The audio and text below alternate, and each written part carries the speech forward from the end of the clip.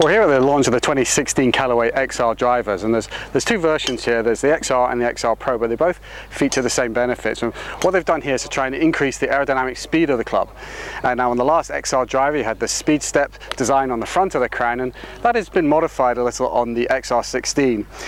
It's a slightly different shape, and it's really there to disturb the airflow over the front of the head so that it stays close to the head for longer. And that, Callaway say, is something that will make the head go through the air a lot faster. And this is technology that they've worked on with Boeing, who obviously make aircraft, so they should know a thing or two about how things move through the air. They've also made the R-motor face a little bit lighter and thinner, so that when you create that extra club head speed, you're going to get more benefit from the face, which will obviously be a little bit faster, a little bit flexing. One of the ways they've done that is these R-motor ribs, which were again on the previous model and several of their other ones, have been made a little bit longer, and also some weight taken out of that. And the total weight saved is about 11 grams. And therefore what they've allowed that to do is to move it further and deeper in the head in order to increase the forgiveness. So what they've been trying to do is make a larger head that's more forgiving, again with a head that moves to the air a lot quicker. Now normally those two things don't match, but because they've made the head more aerodynamic, they can then increase the size of that head in order to move that weight lower and further back, which will increase the moment inertia to make it more forgiving, and you should have the greatest driver ever. So let's see if that is the case. Now when I put the standard address, you do notice compared to the XR that it is a much deeper head. It's kind of almost an oval shape, and I've seen this before in other drivers and I haven't been mad about it. I think it's just on the right side of being okay here. You can still see that the speed step crown is still there, but it's probably a little bit more subtle, it's a little bit more shaped than it was before. So I think overall it looks pretty good and should appeal to a lot of people. So let's see how it goes.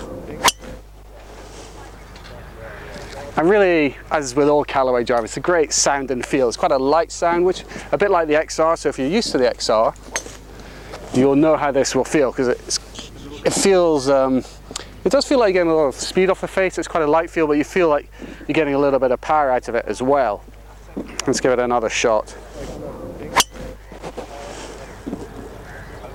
Now, depending where you hit this on the face will depend how much ball speed you get, and you can probably see behind me that we've been doing some TrackMan sessions already here with Callaway at the launch, and the results have been getting very good. And actually I started off with a 10.5 in the straight setting, and then playing around with a couple of the shafts, ended up with a speed of 565, and we actually took the loft down to 9 degrees because it's still got the OptiFit hosel, which is one you've known and loved in the past, so you can go down a degree or up 1 or up 2 degrees. And you can also put it in a draw setting as well. So there is a little bit of adjustability there. It's not as wide maybe as some, but it does do the job. And when they took it down to a degree, I was getting a little bit more ball speed, because obviously you're presenting a flatter face, and I was getting a bit more flight and a bit more distance. So with most drivers now, probably around about 10.5, but because this is slightly higher launching, because that weight's a little bit further back, then you do need to go down a degree and also to get the same performance. And that really gives you hopefully the best of all worlds. Now, as I mentioned earlier, there is a Pro driver as well.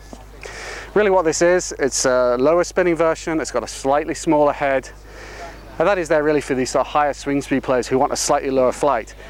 Now, whilst the XR16 sits a little more open than the previous one did, although not by much I would have to say, the XR Pro is a much more neutral face driver to address. You've still got the speed step in the crown, you've still got a fairly straight face, but with that small head it's going to give you a slightly lower flight and also a slightly different sound.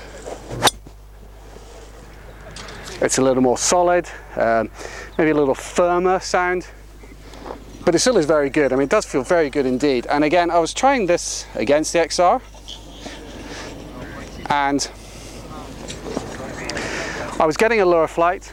I was probably getting more of a straight or left to right flight. So for me, I think I found the forgiveness of the standard XR a little better than the Pro. So who would the Pro suit? I think really high swing speed players, low handicap players, and obviously elite players as well. But I think if you are a better player, I wouldn't be put off by the standard one, because it's almost as good. And it's going to come down again to what is the right combination of head and shaft and loft for you in order to get the maximum performance, and then probably your preferences for size of head, etc. come into it.